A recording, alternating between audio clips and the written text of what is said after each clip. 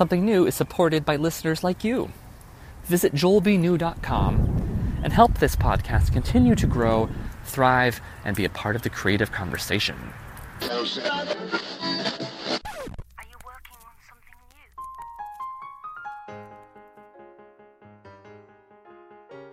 new? Hello, dear listeners. Welcome to, I believe in the grand tally, is episode 91 of Something New, a musical theater podcast. I'm your host, Joel B. New. How's everybody doing? I am out walking the dog, as I'm seeming to be prone to be doing, as I deliver my opening monologue. Walking down the streets of Brooklyn, enjoying this spring-ish weather. How's everybody been? It's been a couple of weeks. I know I am late in getting you a new episode, which I apologize for. Let's see, I'm recording this on a Saturday night. I just started my first day at my second job, where I am teaching musical theater songs to children at a school based in Brooklyn, and it's so cool. It also means that I am listening to myself talk for hours, in addition to singing and listening to kids sing and all the cool things that come with being an educator of the young. But man, I talked a lot today, and I just finished editing the hour-long seminar that you're about to listen to, and now I'm delivering this monologue. So I gotta be honest with you, I am a little tired of hearing my voice. Hopefully you're not, because you just got to the monologue. There is a whole episode of seminar goodness coming your way. Yeah, so I guess I should tell you what you're about to listen to. So I don't have a guest this week. This is a special episode. They're all special, but this is a special episode where a couple of weeks ago I was invited to give a talk at NYU's Graduate Musical Theater Writing Program at Tisch, of which I am an alum. But I was invited to give a talk at the alumni weekend about podcasting, because I've been at it for so long. Apparently I've learned some things, and so that's what I did. And I thought it'd be fun and meta to record said lecture or seminar or whatever you want to call it, and make it the next episode of my podcast, because that's what the podcast is all about. It's about not necessarily creating extra work, but about exposing a creative process that is already in progress.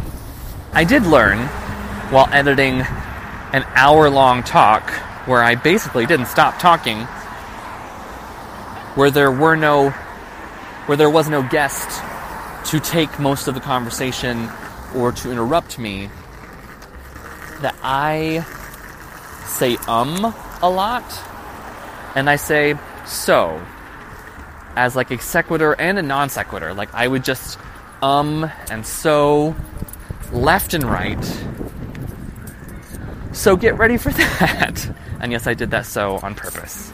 I couldn't believe it. There were just so many of them that it started to feel impossible to edit it, or it would take hours and hours to take out all the ums and the so's. Instead, we're just going to keep it real. We're keeping it real, and I am trying my darndest during this monologue to not give you an or so. How am I doing so far? Let's see, what else did I want to tell you? I told you about my verbal quirks in this coming episode.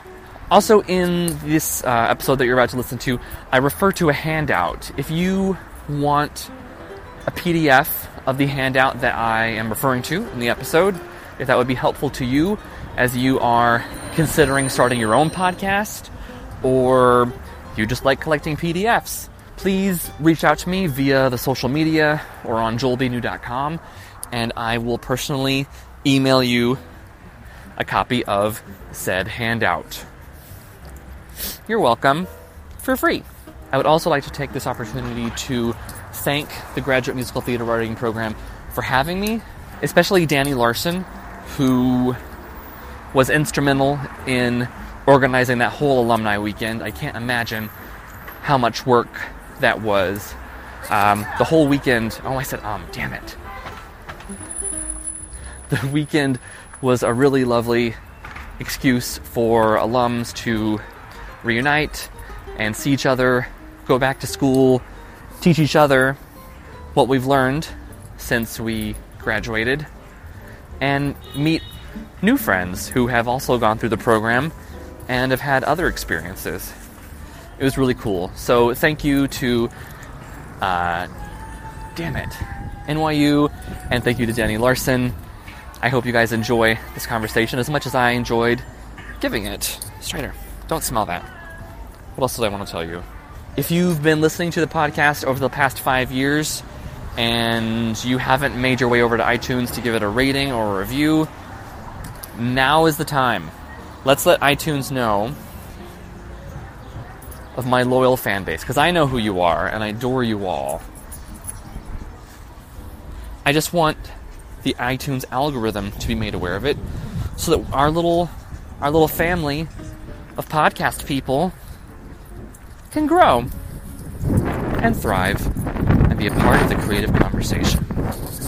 Yes, I just quoted myself. You have until early June, I believe, to ask me questions via social media to be answered here on the podcast.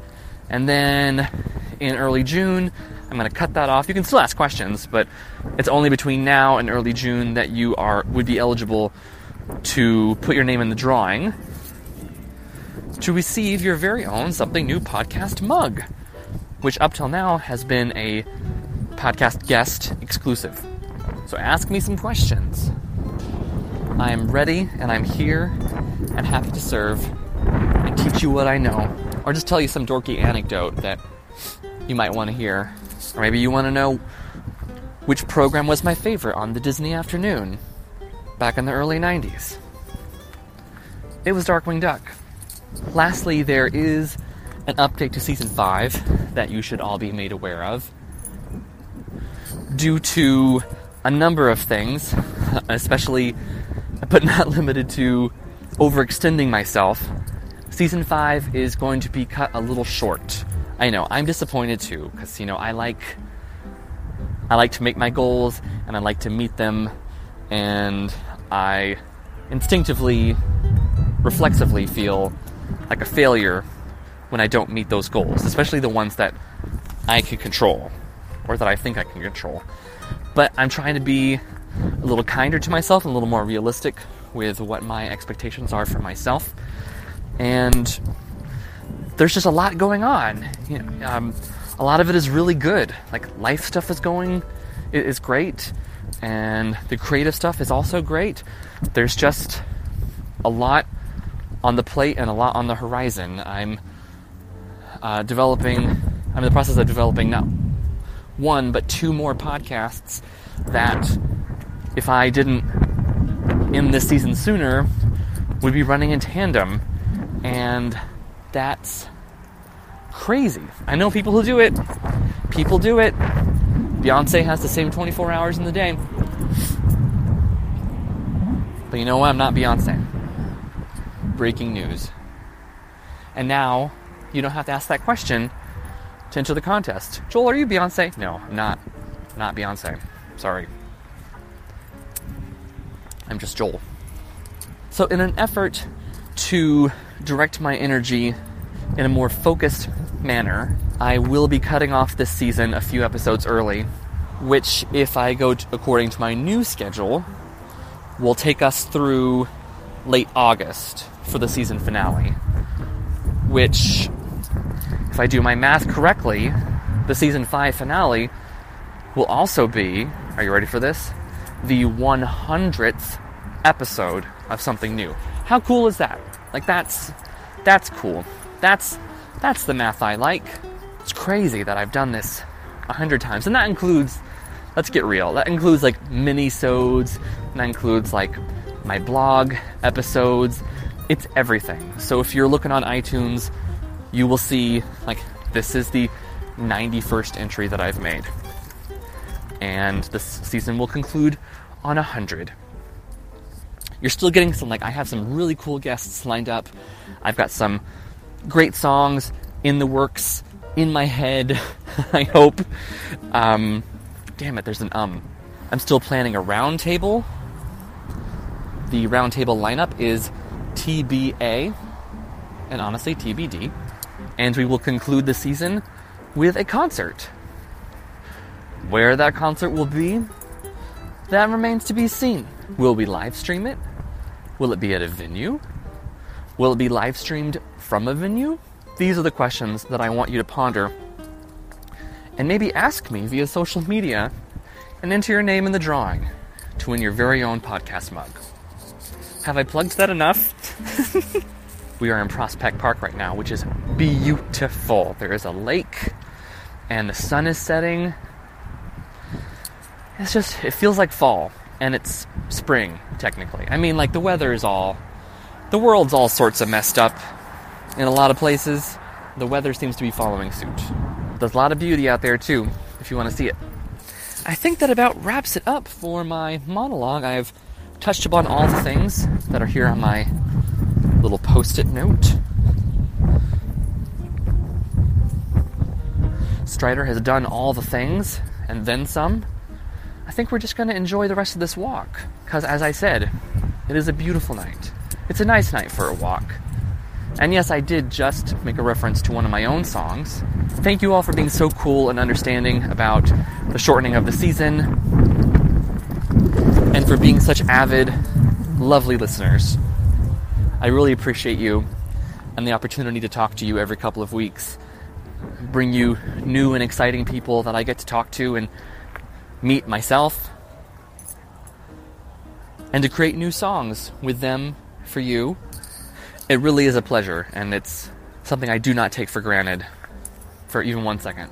So thank you, and enjoy episode 91 of Something New, which is my NYU talk, aptly entitled Podcasting Theatrically.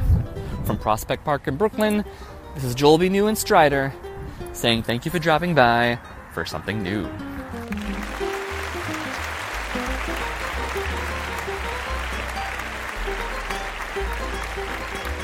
Cool. Well, thank you. As I said, this is Podcasting Theatrically, a little bit more about me. Cycle 15, so I graduated in 2006. I was Words and Music, and I launched my podcast, which is called Something New, in 2012. And when you have a last name like New, it's really hard not to. You kind of I mean, like, people expect it. Yeah. People would be very surprised if I didn't use it. So I launched this in 2012, and I'll explain why and how, which is why you're here today. Let's see, I guess during the second or third season, I do seasons in my podcast instead of year-round. It seems less daunting to me. As you can see, I'm actually podcasting this right now. So this is going to be my next episode. So this is season 5, episode 5. So you're part of the podcast now. Too late. I guess like season 2 or season 3, Broadway World included me on their list of top 20 podcasts for theater people, which is really nice. And I'm actually starting a second podcast this summer that's all about a specific project that I'm working on, like a specific musical that we're going to be doing as a radio play through the podcast. And I'm doing that because I've learned so much about it from this show, which we'll talk about today. Let's see. Does everyone know what a podcast is? Okay, great. Then we can skip that part. But I like to think of it, it's something that can inform or entertain, or hopefully both. And with my podcast, which is the one I'm going to be citing all the time because it's the only one I made. So all my examples will be from my own point of view. Hopefully mine does both. Basically, it's your own radio show. Like it's on your own channel. It's a great opportunity to say yes to yourself. Like, no one can really say no, you can't make a podcast. You can't air it. You can't put it out there. No, you can, which is great because as some of you've been in the field a while now, like, you hear no more than you hear yes out there. And so, like, I feel like the more opportunities that you can make to say yes for and to yourself, the better. It makes it easier to keep going. Other theater podcasts that I know and like, there's The Ensemblist, which is Nika Graff Lanzaroni and Mo Brady. They interview people specifically who are in Broadway ensembles and talk about their process. And it's a word they coined themselves, ensemblist, and that show's going really, really well. There are theater review shows like Maximu, where they get a roundtable of theater critics who talk about shows that they've seen in the last season or what's coming up. It's a really creative outlet as well.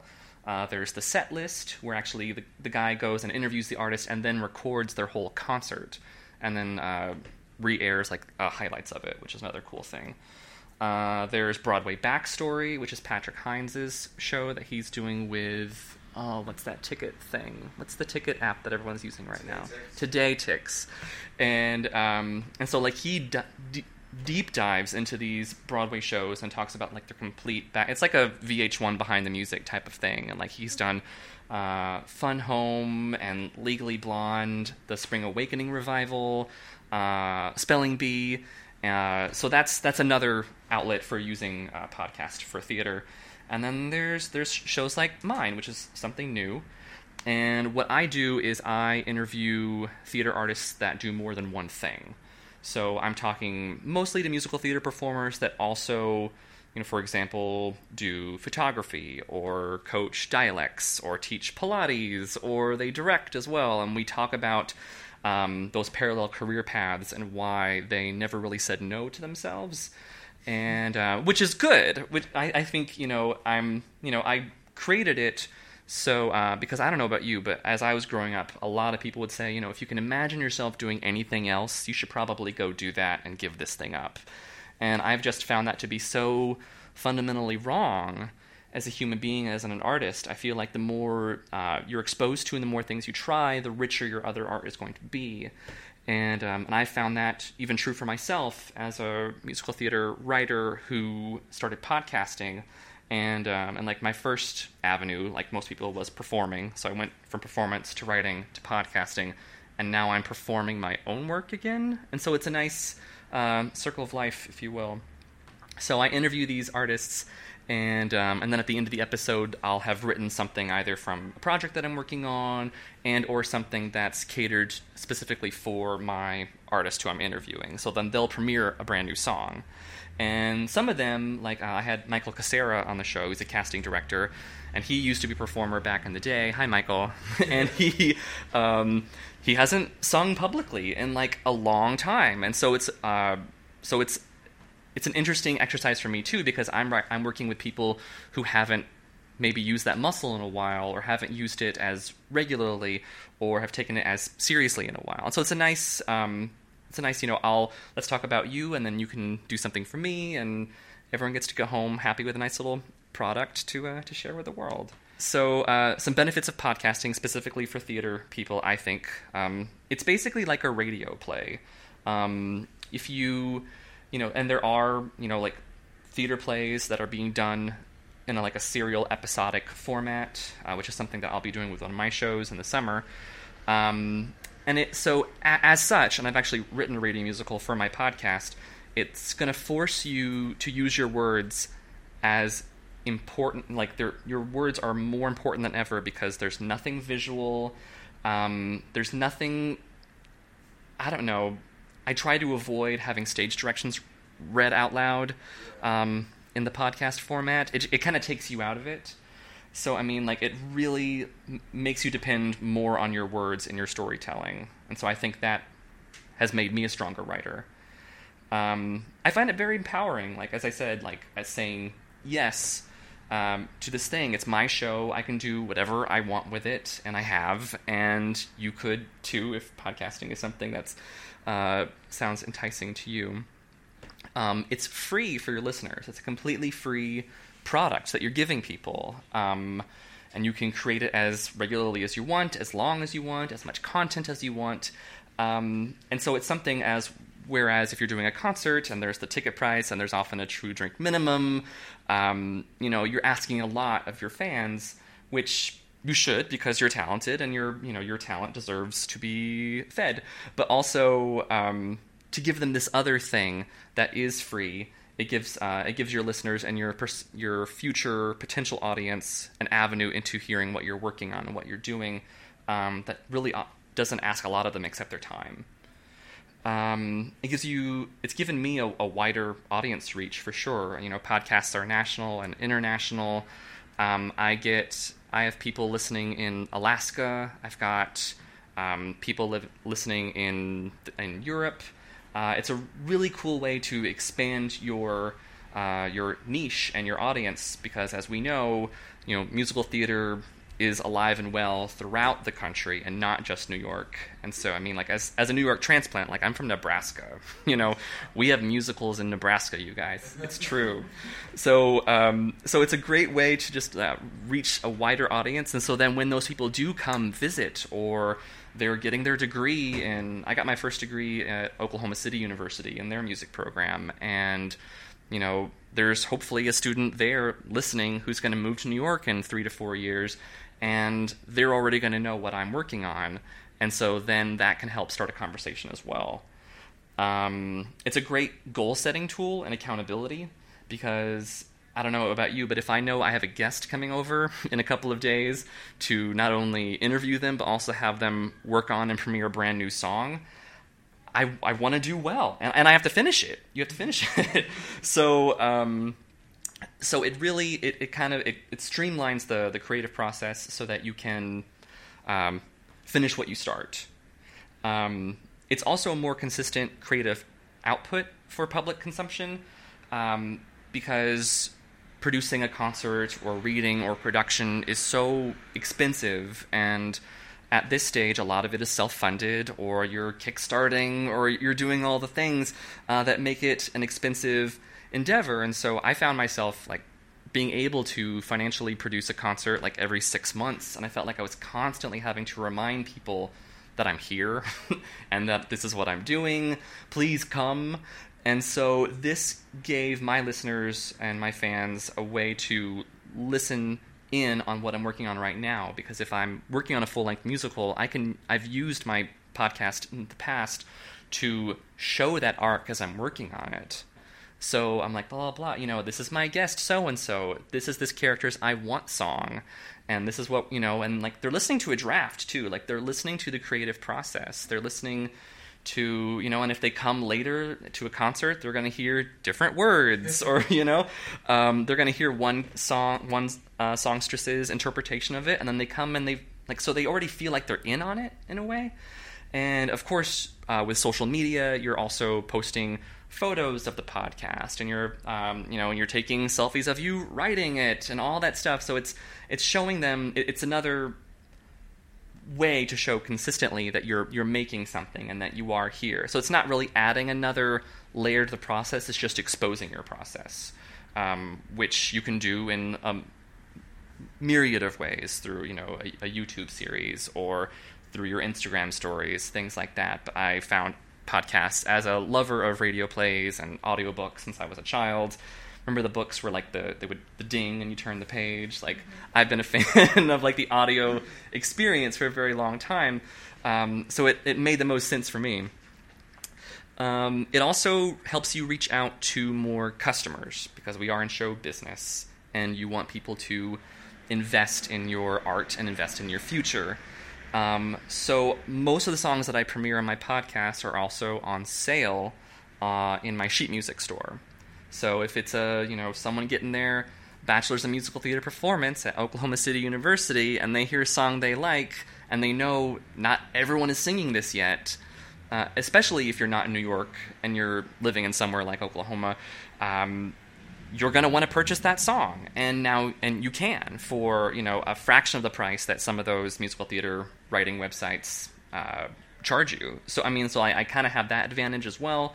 And it's, I'm not making a ton of money on it, but it's, it helps, I've paid for some coffee with it. And then, another benefit that I found of podcasting is that It's an opportunity for it not to be all about you. Because you are, I am saying something, like I have a platform where I'm explaining to people you are allowed to say yes. I'm encouraging, inviting people to say yes to their creative, artistic impulses. And so, like, I'm giving them a message, and I'm giving my guests a platform so they can talk about what they're passionate about. And, your listeners will learn something from them. You're going to learn something from your listeners. It's going to make you a richer and more informed artist and human being.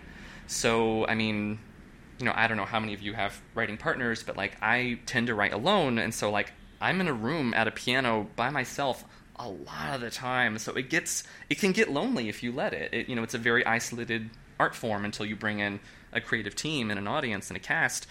So podcasting is one of my ways that, like, I can reach out more consistently and feel that I'm making something and I'm making an impact. So those are some of the benefits of podcasting for theater. Do you guys have any questions off the bat? It's okay if you don't. I have so many, I don't know where to start. Oh my god, okay. One of them that came to mind is, so if you're sharing drafts of your work as you're writing them, do you, first of all, that's incredibly brave to be sharing things that aren't finished. Thanks. But do you worry about sharing that so publicly? And that with podcasting, it's kind of like out there on the internet, even once you've rewritten the song eventually, right? Yeah. Like you can pick and choose what stays online. Right.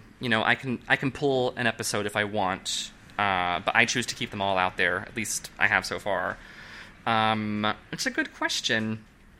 I've not been that worried about it because what it also does, it forces you to be pretty prolific.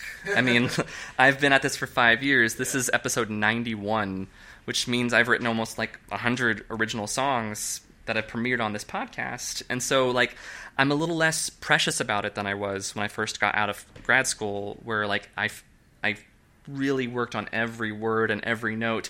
And now it's just kind of like, all right, this is the impulse. We're gonna sketch and do the skeleton and everything that we were taught to here at the Graduate Musical Theater Writing Program.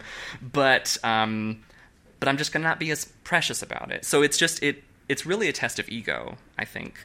And, I don't disclaim that it's a draft, but I do let everyone know this is the first pass, and usually I'll have written the song like a week before I meet with the person to record it. And also, like, I'm working with really smart guest artists who understand that. And so, like, I had Farrah Alvin on, who's an amazing Broadway actress, like a big friend of the program. But she also is a holistic counselor, like healthy eating and things like that.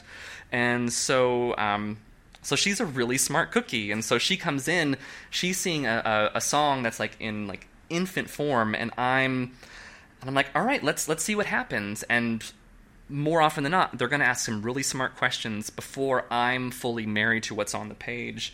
So we collaborate. It's another reason that the podcast system works for me. So, like, I'm collaborating very early with performers who, like me, are just following their gut impulses on something that's new.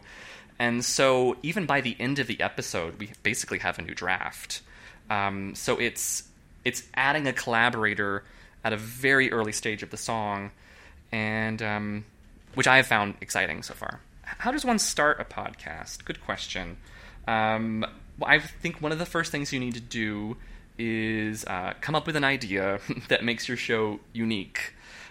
Just interviewing people isn't enough unless you're Mark Maron or someone of that ilk and caliber. So for me, it was finding that inside of... Because I wanted to show people that I was working on stuff, and I wanted to interview people because I knew I liked that process. And so then I found my hook, and I was like, oh, I'm going to interview artists that do this other thing. And so that was my way in. Just like songwriting, you've got to have a very compelling hook. And that definitely applies to podcasting. Another thing that I think is really important as you're starting out is being on brand. Whatever that means for you, make sure that it's going to align with your long-term goals and projects. For me, I always wanted something new to be complementary of the work that I was like really doing. You know, my goal is to finish musical theater stage projects and have them developed and then eventually produced. And so this needed to not get in the way of that. And I've told people, I'm like, I will stop the podcast the moment it gets in the way or I get bored. And thankfully, neither has happened yet. But it's important to me that it aligns with what I'm working on and also aligns with my aesthetic. Like, and that's not to say that all of my shows have to have this specific sound, blah, blah, blah. But, like, they kind of do. I mean, like, I have a very specific point of view and, like, you know, my music lives in, like, one of 4 worlds or some mashup of the 4. And I know who I think or I would like my audience to be for my projects, so I'm gonna let that influence who I think my podcast audience is gonna be. So, like, I'm from Nebraska. I grew up in a Catholic conservative family, and, you know, I wasn't allowed to listen to anything that had, like, 4-letter words on it for a long time. So I'm playing my podcast for, like, 16-year-old Joel in Nebraska in 2017. So, like, I'll let my guests say whatever they want, but I actually do bleep any 4-letter words. So I can say f*** here, but later I'm going to bleep that. Which is actually really fun exercise for me. I enjoy it. It's like, you know, you feel like you're a censor because you are. So I know that about me. Like, I want my, you know, it's like kid tested, mother approved. Like, that's what I want for my podcast. And so that's part of, like, my brand, I guess. So know what yours is. If yours is, like, full of filth and dirty words and, you know, you're talking about, I don't even know. But, you know, that should be evocative and that should be provocative and indicative here in your podcast. Because why not? Why shouldn't it sound the same thing? Also, like, what do you have to say? You know, like, this became my platform to let artists let themselves say yes more often. But, like, what specifically would you have to say? Because it's not you speaking necessarily through your project anymore, because we as writers get to hide behind our shows and be like, here's what we're trying to say. Or, you know, or has that ever happened to you where someone has listened to a song or a show of yours and they're like, isn't this about blah, blah, blah, blah, blah? And you're and you kind of have to smile and nod and say, yes, it is. Yes, it is. I'm so glad you found that out, you know. But this, you don't really have that veil, you know. It's what do you have to say as a person? And I think that's really important, and that's going to deepen your understanding of yourself and of your artistry, and it's just going to make you better. I would also say when you're starting, give yourself permission to experiment as you go. Like, at one point, I saw that my guests were liking... I gave someone, like, a random, like... I had my friend Edmund Bagnell on the show, who's in this string pop boy band string quartet called Well Strung. And he was on the show, and I thought it'd be funny to, like, give him, like, a teen beat quiz type of thing, like that you would give Donny Osmond back in the day, or NSYNC for trying to get a little more up to date. And and he really enjoyed that, and my listeners seemed to enjoy that too. So I started to, like, add this quiz into all of my episodes, like a different weird quiz, and it just started to, like, take up more and more time of the episode. And then my guests also started to anticipate it and be like, when are we getting to the quiz? And I'm like, oh, that's not really what the show is supposed to be about. Okay, we need to back off and take the quiz out. So please experiment as you go, but, like, definitely start with a structured format. I mean, just like a song, you know, have the structure, but then if it's telling you need a second bridge, you know, you probably should listen to it. Going back a few bullet points, like decide who your ideal listener is. This should be the same person that you want to see your shows. So if that is, you know, a bunch of tweens, or if it's a bunch of people in their 60s, or you want both, good luck. But you should have an idea. Like, you should see, I mean, you know, just like in your shows, you should see who your audience is, or, like, have a good, or guess. I mean, because who knows? No one knows anything. And then, like, the basics, you know, you're going to have a name for your show, a logo. I'm actually going to start passing some stuff out. I have a handout, you guys. So this is a handy-dandy list of the basics, some equipment that I use, some recommendations on podcast hosts, directories, other resources, and we'll talk about all that as we go. So you want to have a title and a description. You'll need that for iTunes and any other podcast directory that you want to submit your show to, because that you do have to submit it. It's not automatically approved by iTunes and other directories. So as you have that, make sure that you keep returning to that and remembering why and how you started the show in the first place. Just like writing a show. Like this is my elevator pitch, and if it starts to not align with that anymore, one of them has to change. You're going to have artwork of your podcast. Like they'll give you very specific, like the dimensions and the quality and things like that. Things to avoid in artwork are having like too much text in it. People like to have like the graphic. If the podcast is really about you and your point of view, maybe your picture is part of it. But it should be something that like you look at it and immediately you have an idea of what that's going to be about. Mine is a little cartoon of me at the piano, and it says something new, and there's some music notes and things like that. So it's cute. I hired someone to draw it for me because I love cartoons, and the idea of making myself a cartoon was very appealing. So that called to me. Another thing to avoid in your logo, I would say, are like obvious things like a microphone. You don't want, or like a picture of a radio or something that looks like you ripped it off from like just a Google search or something. Like, what does a podcast logo look like? And then you get theme music, which is kind of cool. Like, we already have that built into our DNA to create our own theme music. I think it's a really important thing, especially as musical theater writers. Why wouldn't you have a theme song? What mine was, my original idea was that the theme song was going to change every episode to mimic the song that was going to be premiered at the end of the episode. And I was like, got it. And then I think I got lazy, and I just like kept the first one like the whole time. I was like, you know what, that sounds about right. It sounded like a lot of work, right? And I was like, you know what, we're gonna keep this consistent. This is this has got like a nice drive to it, blah blah. It's it's just like a little it's got it moving. It's got people, I don't know, so it worked for me. So that's a really cool plus that we have as musical theater writers, that we can write our own theme music and we don't have to pay anybody. Another thing to consider as you're starting, like, definitely decide your episode length and your release frequency. Podcasts can be, I've listened to some that are 3 minutes long. I've listened to some that are an hour and a half long. It really depends on your format, what you're trying to accomplish in your podcast. And then your release frequency. Like, some people do once a week, every other week, every day, I don't know. Every couple of months, whenever the whimsy strikes them.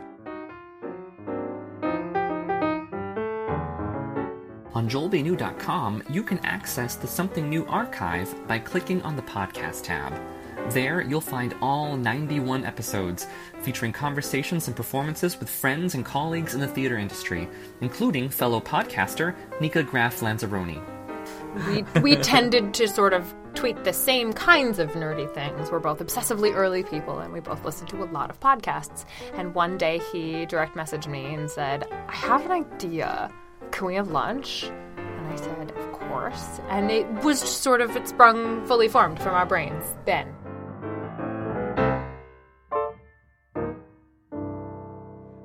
For me, I release 9 months out of the year. I do it like school. And so it's 9 months, and I release an episode every other week. So it's 18 episodes. 12 of those are interviews, and then the other 6 are like specialty episodes. Like, I'll have written like a specific full or like 20-minute piece for the podcast, or I'll have a round table, or I'll do a clip show, or there's the season finale, which is always like a live concert.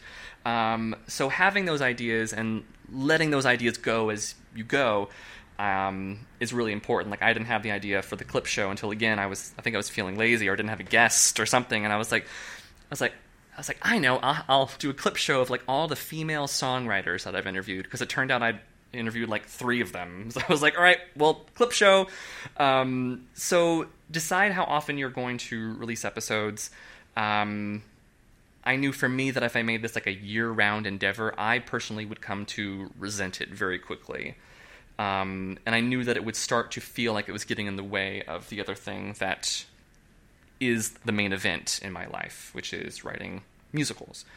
Yeah. But then once you have that, you decide on like your length and your frequency. Stick with it until it tells you not to. Like my first season, I think the episodes were like 20 minutes long, and I found out that my guests actually had more to say.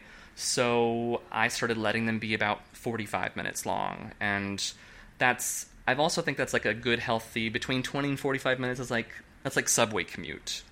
You know, you think about that, and it's like, all right, well, this person, like the time they get to work, they'll listen to the whole episode, or at least half of it, like part 1. So just like things to think about, like think about where your people are probably going to be listening to this. Choosing a podcast hosting service. So I think there is definitely a misconception of what iTunes is out there in general. Like iTunes podcasting, like your podcast doesn't actually live in iTunes. iTunes is a directory. So it's actually pulling from your source, from your host.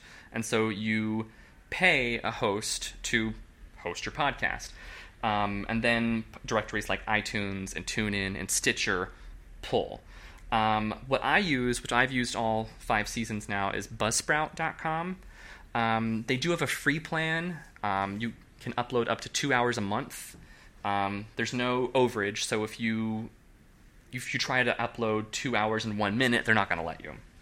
But then the catch there is that the episodes are deleted after 90 days. So if you want to build an archive, or if you want your guests to be able to like point back to it when they're trying to get work or fans or whatever, and it's not there anymore, it all depends on what your goal is.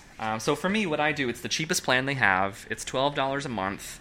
I get 3 hours a month, which I only use maybe half of. So I never go over. But if you do, they'll just charge you like $4 extra a month or something like that. It's nominal. And all your episodes are kept. So like all 91 episodes of mine are out there in the world, for better or worse. There are other... Yes? So that podcast host, Buzzsprout, they're the ones who take care of distribution to the directories for you. I know you can apply to iTunes through them now. So yeah. You make choices about it.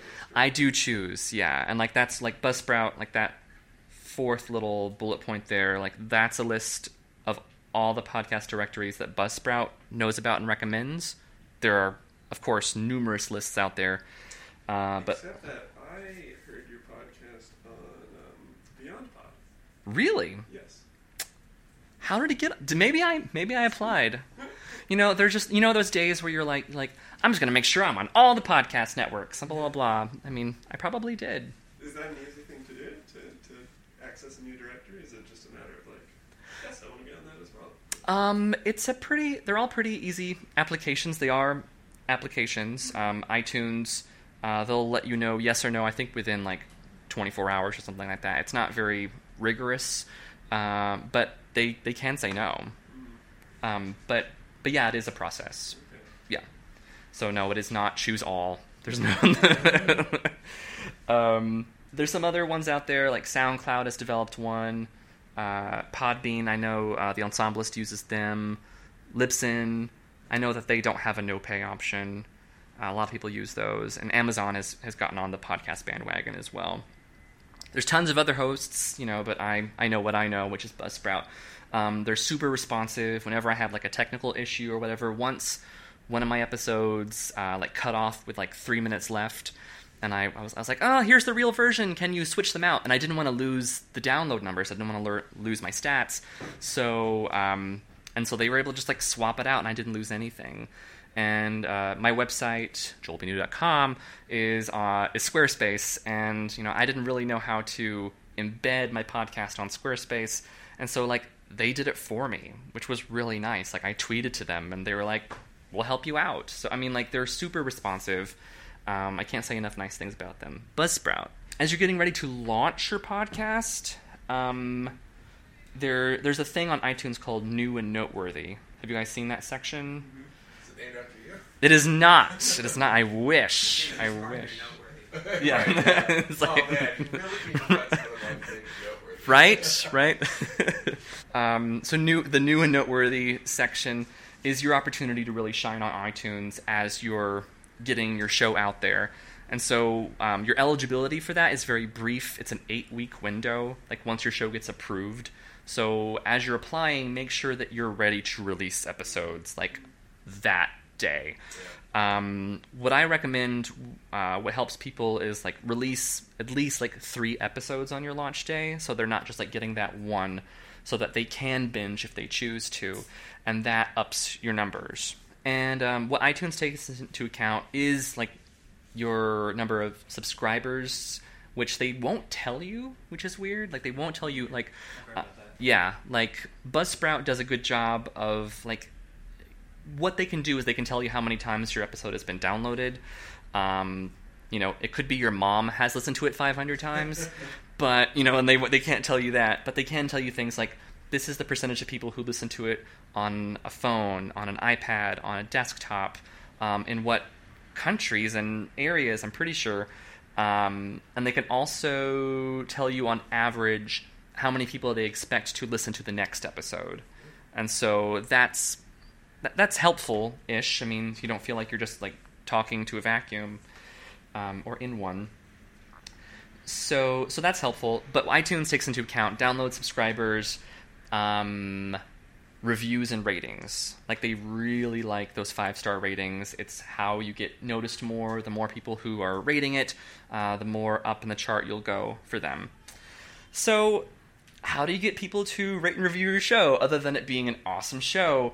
One thing I do is I try to incentivize my listeners. Right now I have a contest going on where if you rate or review the show now between now and like early June, your name goes into a hat. At the end of the sweepstakes, you'll get a free Something New coffee mug, which I give to all of my guests. So it's like an exclusive thing that only my guests get, and then every once in a while when I have a contest, a listener gets one. So like there's ways to, you get something, I get something. How to find podcast guests. I'm going to be honest, like my first season and a half was like friends. It was, artists that like I liked and admired, and I knew I wouldn't mind spending a lot of time with them, and also like they lived down the street, so it was easy. So that lasted me a while until, you're like, all right, I think I kind of need to expand. Like more people are listening. I need, and like I need more exposure. I just need more. So what I started to do was I would reach out to past guests and be like, do you know anyone who would make a good podcast guest? And like more often than not, like a guest like mine has like-minded friends who do more than one thing as well. And so those people, and then like over the years, I've asked those people who they know. I always go to like the previous season to ask. And so now I'm at the point where, unless I have someone really specific that I want to interview, like last season, I got to meet and interview Michael Arden, which was really cool. I'm often meeting people for the first time now, which is really cool. Like I'll have listened to them sing online, and we've done some email exchanging, but like I just interviewed Ben Coleman, who's the literary supervisor for Sam French, and I've never met him. Super nice guy. Hi, Ben.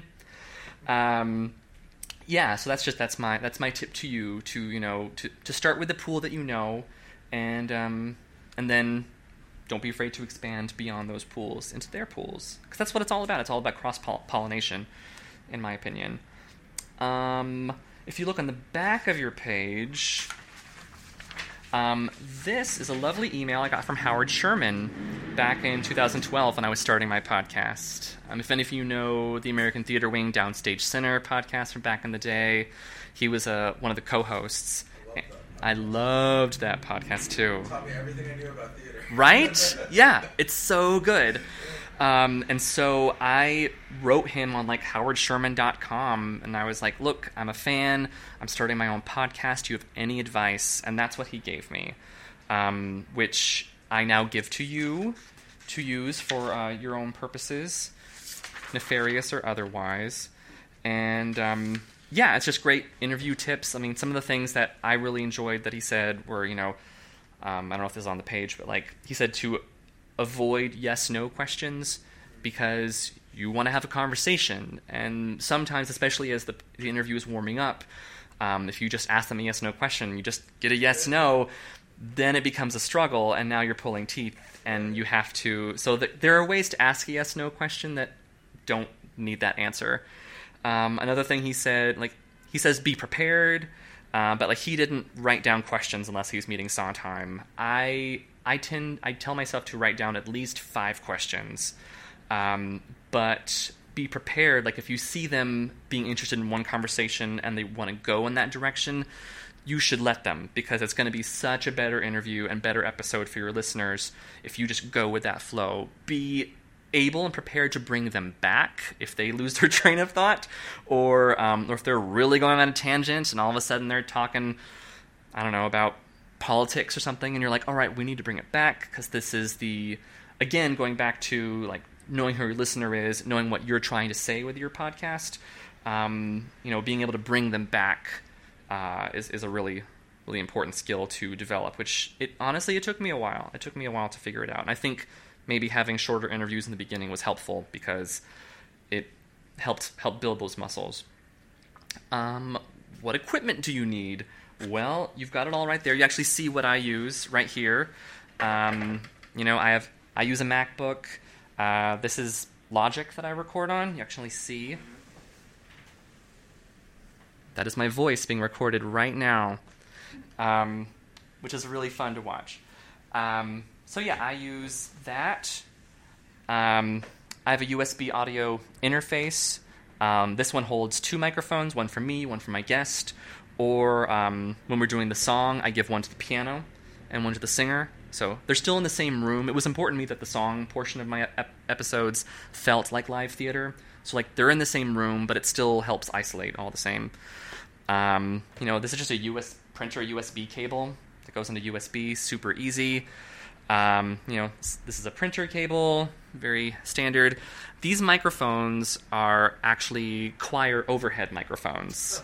Yeah, so it came with 2 of them, and they're supposed to be, one up and left, one up right, and then you get a stereo sound. But you can use them as mono microphones instead of stereo, so that you're hearing everybody through both ears.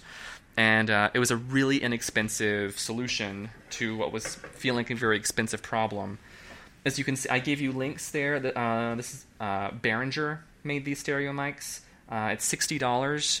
But especially if you're gonna make your own, if you're gonna make homemade demos or anything, it's a really, I think, worthwhile investment. This little audio interface actually got used from my friend Mike Petrie, who's also Cycle 15. But you can get the exact same one for $99 on Amazon. They have them even with 4, so you can have 4 microphones. You can interview more people at the same time. It's great. Let's see. Yeah, and this is a pop filter. This, everyone knows what pop filter is. It helps, with the P's and the T's, and kind of keeps it from popping. These are super cheap. These are $5 on Amazon. It's not a big deal. We talked about that. Blah blah blah. I recommend getting a long USB printer cable. You don't know how far away your performers are going to be from your computer. So, I knew what today's setup was, so I brought a baby cable. They do make desk microphone stands. So, you're sitting and you've got one right there at mouth level that even have a built-in baby pop filter as well. And those are $10 on Amazon. This, I brought this one because I knew I'd be standing. And this is super lightweight. I don't remember how much I paid for it. Another really helpful tool is because sometimes my guests, I interviewed Marian Abbott, who runs a theater company in Canada called Confidential Musical Theater Project, where she'll assemble a group of actors, and they all rehearse on their own. And then that day, they all find out who the cast is, and the audience doesn't know what musical they're going to listen to until they sit down and the first chord is played. it's a really cool thing that she's doing. Like, she's a mover and a shaker. Look her up, Marian Abbott. Like, I've been pushing her to get into new work, so hopefully she's listening. But obviously I couldn't, like, go hang with her, but, like, I really respected what she was doing, so we Skyped. We used Skype, and there's a really handy software application called Audio Hijack Pro, and for $49 you can download it, and it lets you record your Skype conversations as an MP3, and then you can just drag and drop into your Logic and edit as you see fit. Editing is super important on interviews because sometimes there's going to be dramatic pauses. Sometimes you're going to ask a stupid question. Sometimes they're going to get a stupid answer. Or they'll say, can I start over? You know, and I want my guest to feel as comfortable as possible, so I'm like, yeah, absolutely. Or if I had a guest who came on he's like, actually, I shouldn't have dropped that name that I did. He's like, so can we take that out? And I was like, absolutely. So learning those skills, it's also going to help you be a better demo recorder, a homemade demo recorder, because you'll learn those skills really quickly. I mean, even though I pride myself on the songs being all through sung, you know, there are times where we can't get through the whole song, like due to time restraints, due to vocal fatigue, due to any number of reasons. And I've also done it where I've had ensemble work on the podcast where, like, the ensemble and the soloist couldn't come at the same time, and so, you know, developing those skills where you can somewhat seamlessly go from this take to that take, especially like in a live setting, is a skill that has served me really well. Recording spaces, there are a lot of hidden gems in the city. You know, recording out of your home is great because it's free. You know, I don't recommend inviting strangers to your home unless it's like a really nice home and convenient. You know, I live in like deep recesses of Brooklyn. I'm not going to ask Michael Arden to come over, you know, unless he's into that. But there are other there are great recording spaces. Any rehearsal studio, really.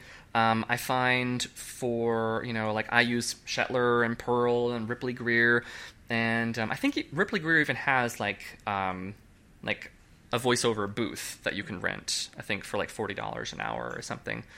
It doesn't have a piano or anything in it. It would be great purely for voice on voice. The Dramatist Guild, if you are a member, if you're not, I highly recommend joining the guilds. Like, they've helped me so much. The Dramatist Guild has a room, the Mary Rogers room, in their space, and it is currently, they're trying to find more uses for it for members. Beautiful room that's got a grand piano in it. It's, I'm pretty sure it's soundproof. It's, you know, it's at the Dramatist Guild, so like I interviewed Significant Other, and I wanted to impress them, and so I invited them to the Dramatist Guild, and I was like, "We're in the Mary Rogers room," and they felt fancy, I felt fancy, and that's what it's all about. And then another great resource, if you don't know about it, is the Dramatist Guild Fund. They have a music hall salon type space, and that is free. You can book that space. It books about a month or two in advance now because everyone's been made aware of it, maybe because of my podcast.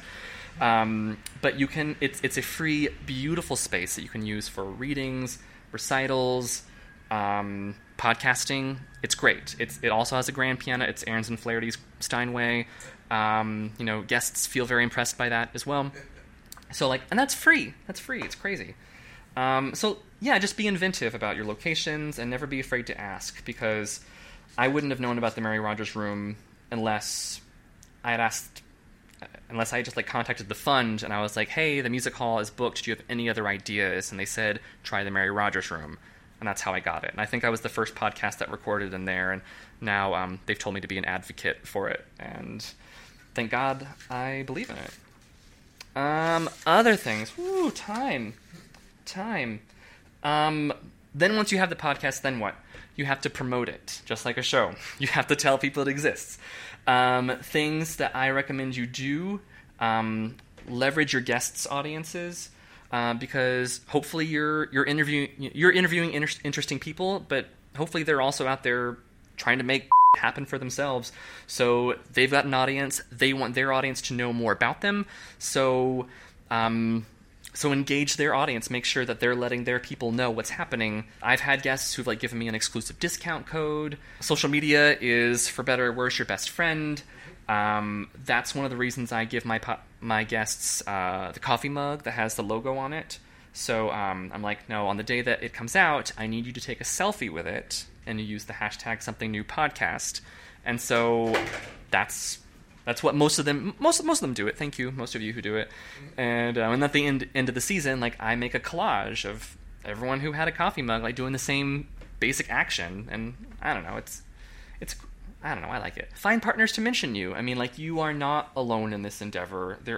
I mentioned like half a dozen theater podcasts. There are so many more.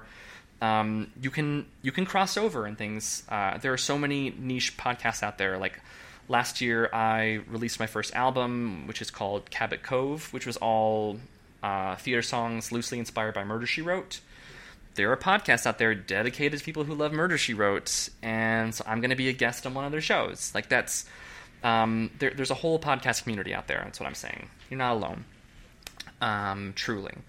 Let's see. Definitely work on your email list. MailChimp, things like that. Try not to inundate people's inboxes with your email blasts. I try to do one like once a quarter is kind of what I feel comfortable doing. Press releases. Every theater website has an editor's desk. Broadway World, Playbill, Theater Mania, all those people. Make sure if you have a website, which you should, embed your podcast onto your website so that you can just say, go to joelbnew.com, and they can listen to it there. There's a link to iTunes, to Stitcher, to TuneIn. There's also a link to my Patreon, so they can pay me if they want to. Another great way to get onto theater websites is to give them an exclusive. I have an exclusive with Broadway World where they'll do a press release for every episode, but I've also started to videotape my song performances, and they exclusively release those. So it's just another way to network and think outside the box and get your stuff out there and make sure that everyone feels like they're getting something other than your talent. I don't really know how to make money on my podcast except for selling my wares, which I think is really what you want at the end of the day. You want people to like your music, respect it, and then you want them to buy it. So, I mean, like, there are sponsors out there. As if you listen to any podcasts, there's Casper and Stamps.com and MeUndies, which I do wear. But there's tons of sponsors out there. Make sure that if you are going to look for sponsors, that it makes sense that you're advertising that. Sometimes I don't understand the non sequitur nature of the sponsors that podcasts choose. You can do premium subscriptions. If you say, if you pay me $25 through Patreon or whatever, you're going to get this exclusive content, these other bonus downloads, advanced ticket sales links, things like that. There are different ways that you can entice people to feel like they're getting more and that they're also part of the process. Again, it's not about making more work for yourself. It's about giving them access to work that you're already doing. Other tools that I have there on your handy dandy work sheet. All my sheet music is sold through repertoire.com, and the percentage they keep is so minimal. I think it's a really honest exchange. You can sell your own sheet music through Squarespace and stuff, but like, someone's already doing it for you. And the guy who runs it, Tyson Armstrong, is super sweet and nice. Lives in Australia, I believe. There's Canva.com. Have you heard of that? It's a great marketing tool. It's free. Like, there are features on it that you can pay for.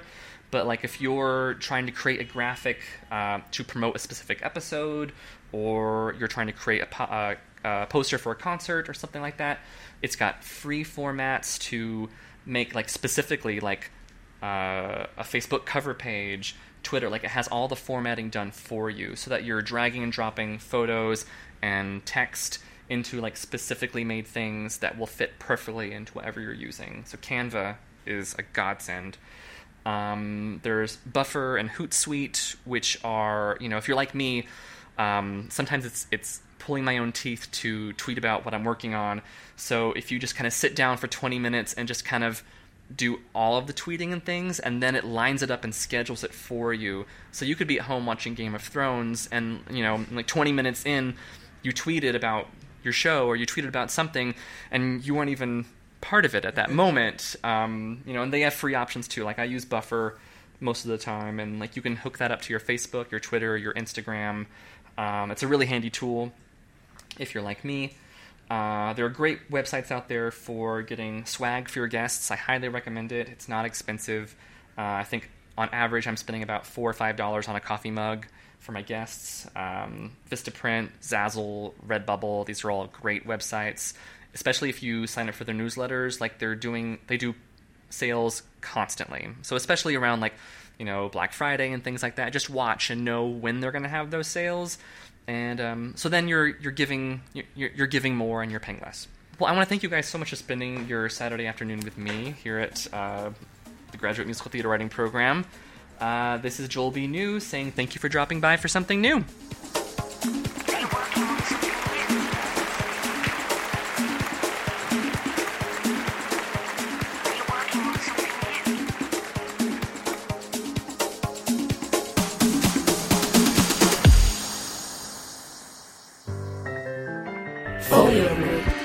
Theatrical media.